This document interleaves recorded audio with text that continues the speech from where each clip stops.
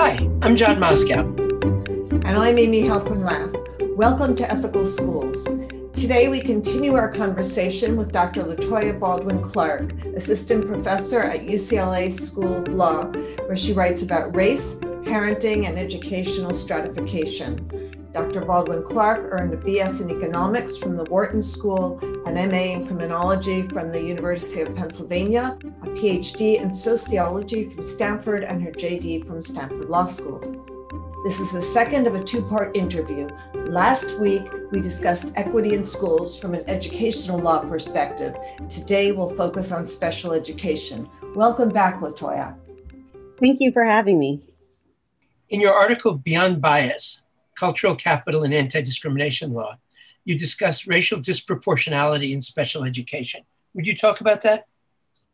Sure. So by racial disproportionality, I mean that there are certain categories under which children are labeled or designated under the Individuals with Disabilities Education Act.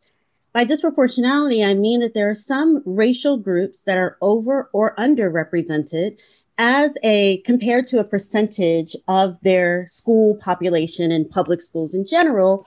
They're over or under represented in those categories. And one of the things that I look at in particular are differences between what we would call more stigmatized labels and less stigmatized labels.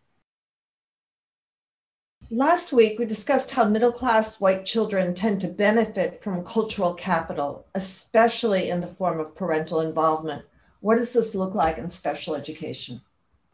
So special education is a very complex set of laws, practices, and norms that were created in order to make sure that children with disabilities would be educated within the public schools.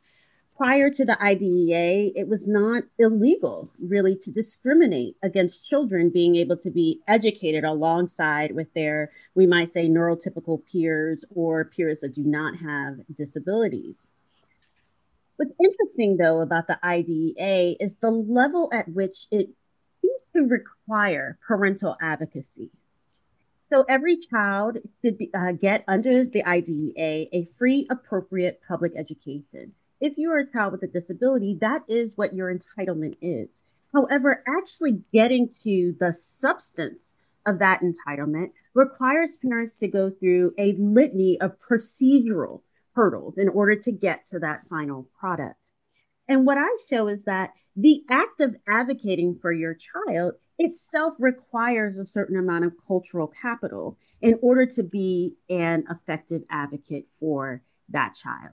You can think of this as if you were a lawyer, and in order to be an effective advocate for your client, you need to know something. You need to know not just the law, but how do I use the law in ways that are going to be beneficial to my client? And that's exactly what has to happen in special education. There needs to be a good working knowledge of how the law works, not just what the law is, how it works in your school district, and what are the different behavioral strategies you need to use in order to achieve that free, appropriate public education to which your child is entitled.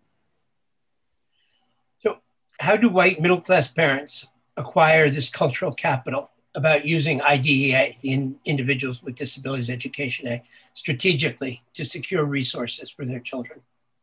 So one thing to note about cultural capital is that it's also very much connected to economic capital, so people's income and their wealth, as well as their social capital. So the extent to which they are embedded in social networks that allow them to have access to resources that they don't have just on their own. Cultural capital is a part of that collection of different resources and capitals that parents need. So how is it that white middle-class parents come to have more of this cultural capital than, say, non-white middle-class parents, as well as working class and poor parents, probably of all races? Well, it's because of how white middle-class parents are embedded in schools. So white middle-class parents, I don't know the last time any of you have been to a PTA meeting, but in my community, PTA meetings are full of white women, right, for a number of different reasons. Well, being a part of the PTA actually gets you a lot of resources. You know how the school works. You know who you have to talk to in order to get this, in order to get that. And those are the same types of processes that are happening for white middle class parents when it comes to special education. So one is a working knowledge of the school, knowing who to go talk to, knowing who not to go talk to, and actually feeling comfortable and empowered to make those types of moves. The other thing is closely connected to social capital, which is that parents create these social networks where they share information. So this, in a way, goes back if you think about the PTA. I've sat in on PTA meetings and I've been amazed by how much information you can learn by being in the PTA. Well, similar types of networks exist for parents of children with disabilities. They're able to talk to one another. If you're in a community, you know what doctor that you should not go to and doctors that you should go to in order to get your desired label. You know who has the best occupational services, who has the best speech services, who is it? Oh, I found that it was really helpful to go talk to this person at the district. Okay, now I know I should go and talk to that person in the district. And so it's really about how wealth and how race work together in order to provide resources, in order to create social networks, and in order to give people the cultural know-how of how a school works for their particular child. And those are resources that are not really open for non-white, non-middle class parents. You argue that, quote, parental participation fails to protect Black children from segregation in special education placements. Can you talk about this? Sure. So one of the things that's also interesting about special education is the differential resources that go to children on the basis of what their disability label happens to be. Now, the IDEA requires labeling only for an administrative purpose. We want to know how many children are being categorized as having autism or having ADHD. But those labels are not actually required for children to get services. All the services that children should get should be on an individualized basis. It's called the Individualized Education Plan. It's not based on a diagnosis. It's based on what it is that children need. But in reality, those diagnoses are very much correlated with how much money and how many resources are available to parents. Now, one thing also to note about the IDEA is that these decisions on what resources should go towards any particular child should be done without thinking about cost. But of course, that doesn't work in public schools. There's nothing that happens in a public school that doesn't have cost associated with it in one way or another. And so what happens here is that even though these are supposed to be individualized plans that are made regardless of how much they cost, that's not how it works on the ground. Schools do have fixed amount of resources in order to provide for children with disabilities. And what ends up happening is that a parent who is better able to tell schools, this is the resource that I want. And again, they know this because of their economic capital, their social capital, and their cultural capital, are able to capture more of the pot of money, right? And so what I say when I'm thinking about participation, I want to really kind of put out there that it's not just participation in this abstract sense. There's a certain type of participation that is required. And it is that type of participation that is usually not available, again, to non-white, non-middle class parents. So you say, following up on that, you say that the very process of mandated parental participation exacerbates and legitimizes the racial inequities that parental participation is meant to lessen. Please explain that. Sure. So this is a difference where lawyers would talk about the difference between procedural justice and substantive justice. So procedural justice means that as long as we go through the procedures, as long as we do all of the things that the law tells us to do, then we should get to the outcome. Generally, we believe that substantive justice will occur as long as you have procedural justice. And what I'm trying to show, and the IDEA is actually premised on exactly that idea. When the Supreme Court first looked at the IDEA as to what it gave children, it believes that as long as the procedural rules are followed, the procedural rules that Congress put out are followed for each child, then we will presume that that child has actually gotten the substance of what the law requires. And so it's in this way, though what I try to show is that procedure is not enough. The procedure is not actually getting every child what they need. The procedure is being manipulated. And when I say manipulated, let me be very clear that I do believe that parents are doing exactly what the law tells them to do and exactly what any of us would do for our child. So I'm not making a judgment on the white middle class parents who are using the procedure to their benefit. But more I'm saying is that the procedure alone, just knowing the law, knowing what papers to sign, knowing what day your IEP meeting is on, is not the same as getting you to substantive justice, even if you have nominal procedural justice. When I read this, it struck me, because I've been involved in a number of IEP meetings and so on. Mm-hmm. It struck me as just this really important point, because what I hear you saying is that, for example, for Black low-income parents, parents who don't have the cultural capital, the social capital, that because the law is relying on parental participation to be the major or a major means of ensuring a good, fair outcome, mm-hmm.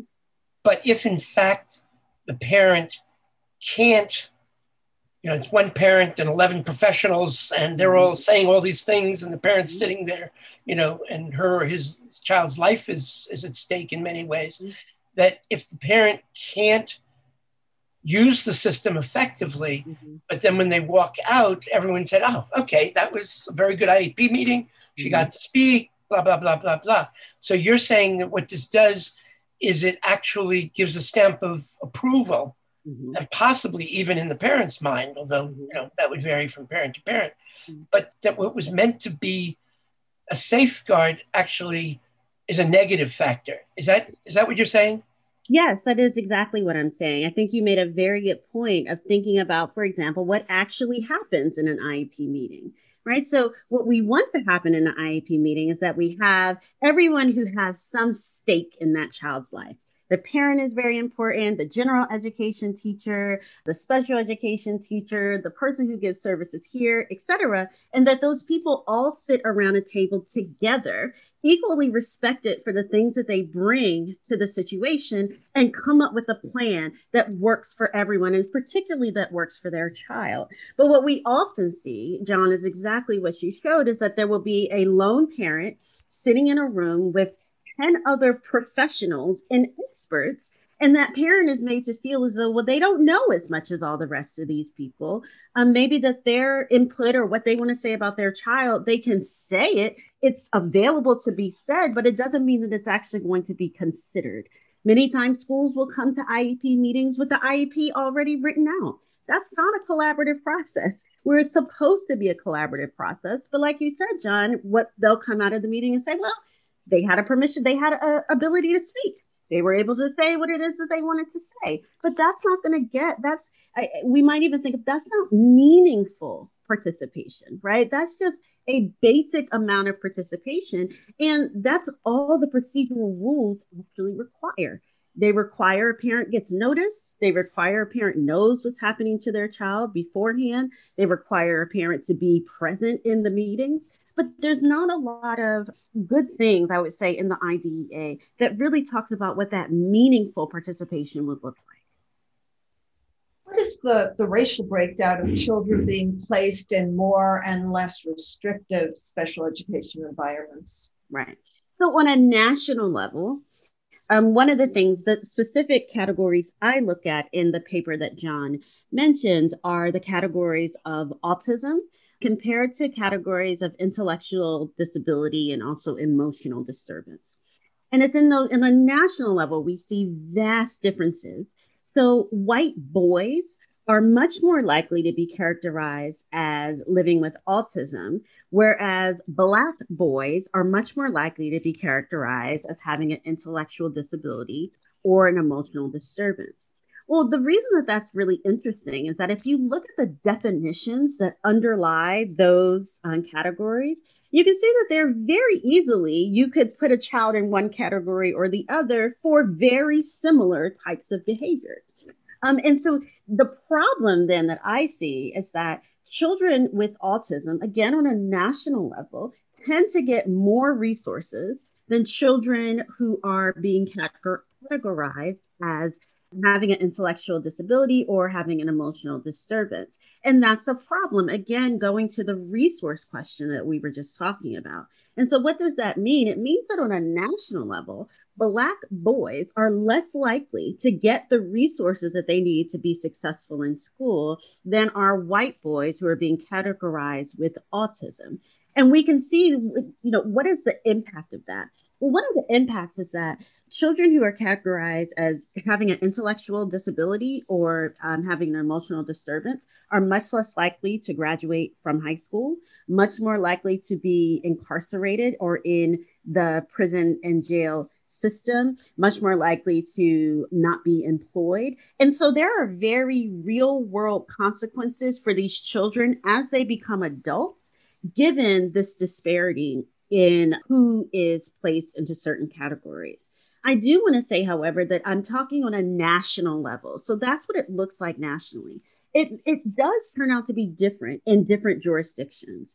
But what I would argue and what I would hypothesize is that in those jurisdictions, you will still find the differences between what are the stigmatized disability labels as being applied to Black children and whether the unstigmatized or less stigmatized categories are being attributed to white boys. And that's simply because we know how Black and white children are treated in schools. It's no different in the special education arena.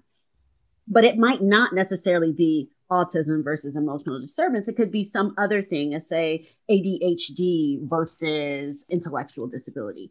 The categories might change, but I would argue that the resources and the process by which those resources are distributed would be similar to what I talk about in that article.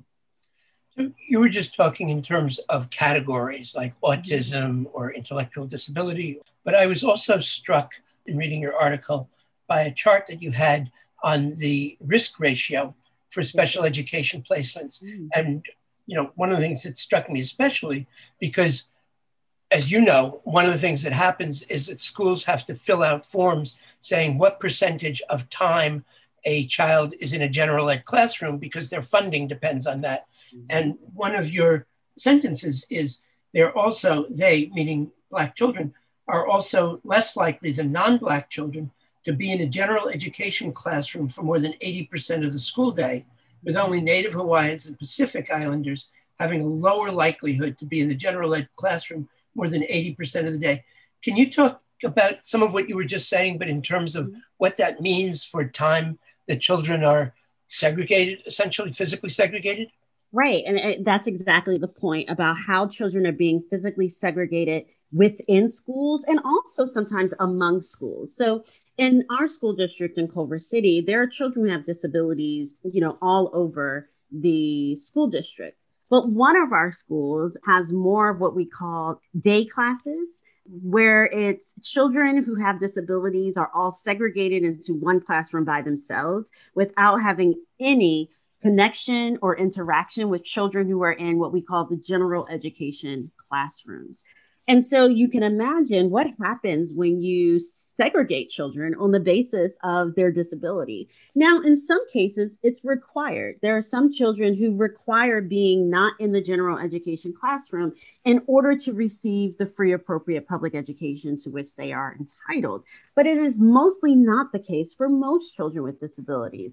This is where, if you understand, people are talking now about the inclusion model. And we know that the reason people are pushing for inclusion, which means that we want more children with disabilities to be in that category of spending at least 80% of their day in the general education classroom, because we know that segregation on the basis of stigmatized identities is not a good thing. We don't want all children with disabilities to be in a classroom all by themselves because it sends a message as to what is it that we think and believe of children who have disabilities.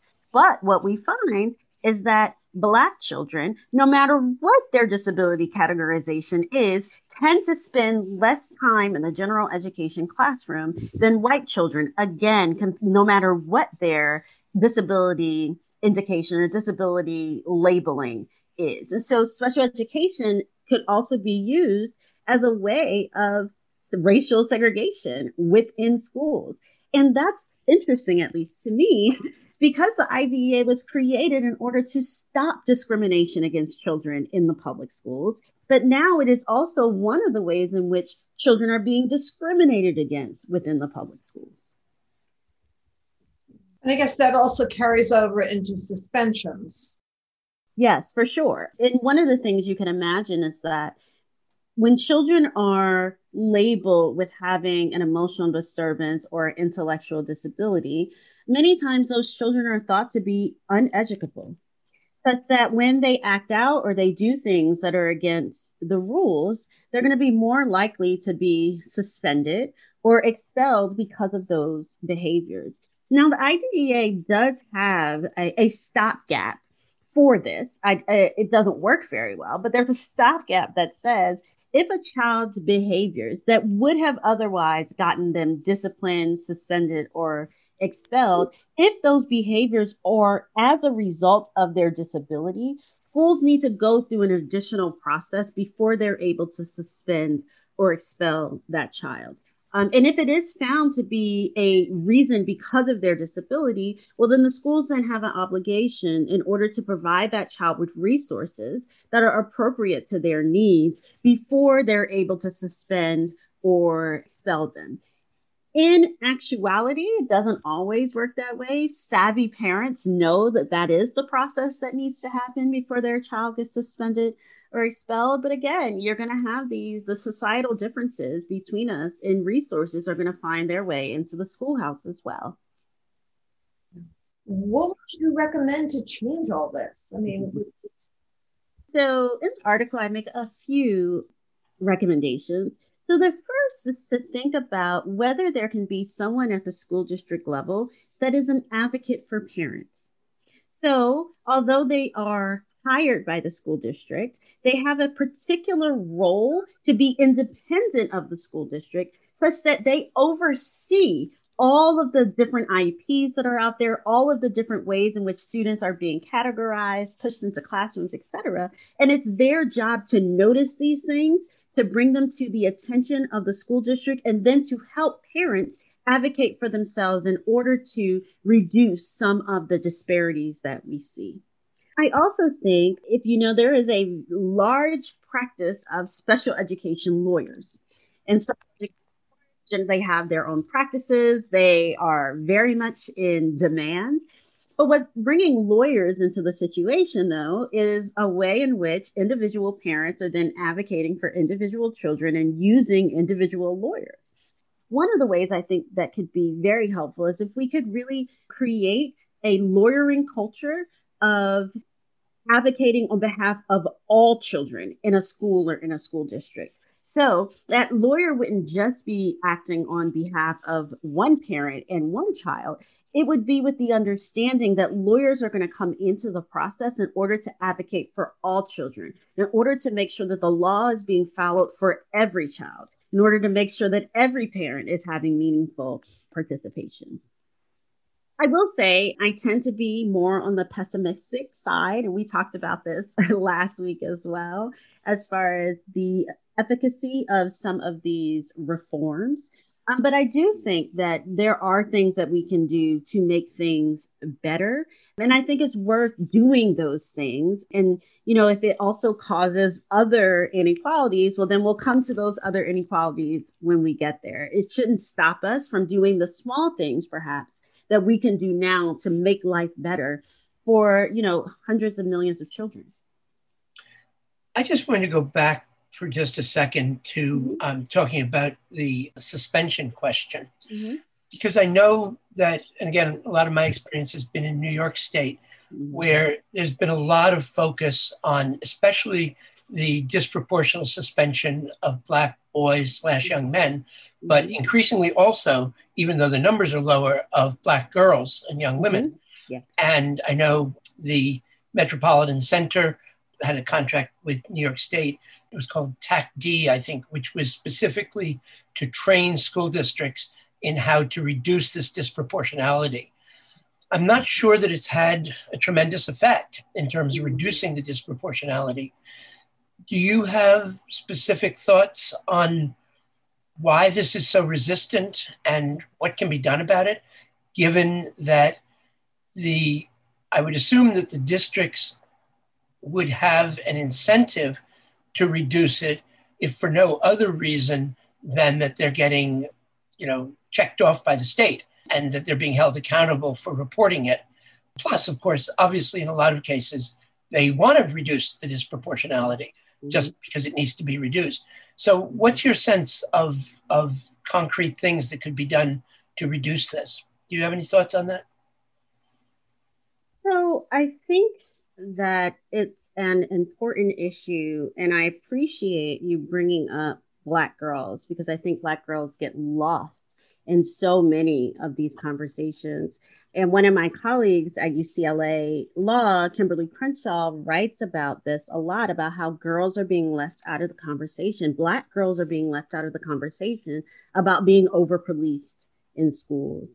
I think one of the reasons that this is difficult, if I have to hypothesize, and this is not necessarily my area, but if I have to hypothesize, I think that much of it is rooted in racial and gender stereotypes of who Black women are, who Black girls are, what their behaviors are, and perhaps a sense of really needing to step out of those stereotypes when we look at children. And I think changing those stereotypes or getting people to even acknowledge and look at those stereotypes is a battle that we're now fighting in all levels of how do we change how people think about our children, think about our Black children, think about our Latinx children, think about our American Indian children, and get away from many of the stereotypes that have been applied to them. I think that the reason I think that that is a issue or something that needs to be looked at is that oftentimes you will see that the types of behaviors for which Black girls are being disciplined for are behaviors such as, being disrespectful, right? Or these very gendered and racialized ways in which we talk about people. Oh, you're being disrespectful. Oh, you are not following directions. In ways that are somewhat vague. What does it mean to be disrespectful? What do you mean? Are we looking at disrespect from this child different from disrespect from that child? So again, I'm just kind of spitballing here, but I do think that underlying a lot of this is to understand how ingrained many of these biases are, especially against Black girls. And we've seen instances in which Black girls are sort of adultified. Yes. Really still little girls. Yes. Exactly. I think that's exactly the truth. I even found once on my own daughter's report card that I had to fight, but there were so many words that were very much attributed to Black women, and she was 6 years old. And so this idea that, we can say as a 6-year-old, oh, she's uncooperative. Well, what does that mean? As a 6-year-old, I know many 6-year-olds who are uncooperative, but I also know that wasn't on other children's report cards. And so, yes, this idea that we look at, and this is for Black children in general, but of course with Black girls, is that people tend to see them as older than they really are. Is there anything we haven't discussed that you'd like to add? No, I do want to, though, reiterate pretty strongly, because I think that sometimes my work can be interpreted as if I am thinking that white middle class parents are intentionally acting in a way that they know is taking resources away from other people's children. And I really want to kind of push back on that. What I want to say is that there are ways in which being middle class and white is a privilege, that other people do not have access to that privilege. And it is the school's job to mediate that process. right? It's the school's job to make sure that middle-class white children are not getting more resources than non-white, non-middle-class children. And so my critique is, yes, one of the ways in which parenting culture comes into schools, but is also a critique of the system and the structure of race and class stratification in education that really concerns me. So teachers are often educated in cultural competence and now cultural humility. Is there some way that the parent body can be educated as well? Mm-hmm. I think that's a great point. One of the things that we are trying to do, I'm talking about Culver City, and especially in my child's elementary school, is to really sit down and start educating parents directly about equity in schools and what equity in schools looks like. And this is, yes, to educate parents who don't necessarily have a lot of the cultural capital to advocate for their child, but also to show and teach white middle-class parents the ways in which their behaviors are leading to, however inadvertently, to resources being taken away from other people's children. And I think that that's incredibly important work to have happen, because the parents who are making decisions, who are getting the ears of the school district, are the white middle-class parents. And I want them to have the knowledge and the understanding of the ways in which equity is not being gathered in our schools, so that they too can be advocates and allies for non-white, non-middle-class children in their schools, especially if we are now saying as a nation that we want to be an anti-racist nation. Well, if we want to be an anti-racist nation, there is actually going to take a lot of work on the part of middle-class white folks to create this anti-racist society. What would a program like that look like on a local level or nationally? Yeah.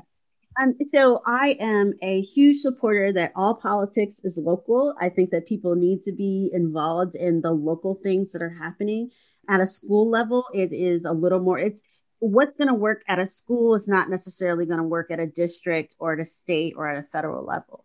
But I think at the school level, it requires a commitment. Right now, we have a PTA commitment to equity, and that everything that we do and every dollar that we spend is going to be looked at through the lens of equity. And that goes to what programs are we providing for our children? How is our money being spent on curriculum? How is it that we're helping parents to be informed about their choices?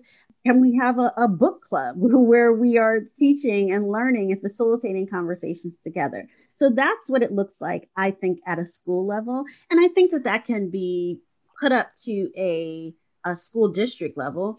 But again, I'm talking from my experience. Culver City is a relatively small school district. I'm not sure how that would really work in, let's say, an LAUSD, but I do think that it's possible. I think you have to have the will to make it happen. Thank you, Dr. Baldwin Clark of UCLA School of Law. Thank you for having me. And thank you, listeners. If you haven't heard it yet, be sure to listen to part 1 of this interview as well. If you enjoyed this podcast, please share it with a friend or colleague. Subscribe wherever you get your podcasts and give us a rating or a review, because this helps other people to find the show. Check out our website, ethicalschools.org, for more episodes and articles, and to subscribe to our monthly emails. We post annotated transcripts of our interviews to make them easy to use in workshops or classes. And we work with consultants to offer customized social-emotional learning programs with a focus on ethics for schools and youth programs in the New York City area. Contact us at hosts@ethicalschools.org. We're on Facebook, Instagram, and Twitter at Ethical Schools. Our editor and social media manager is Amanda Denching. Until next week.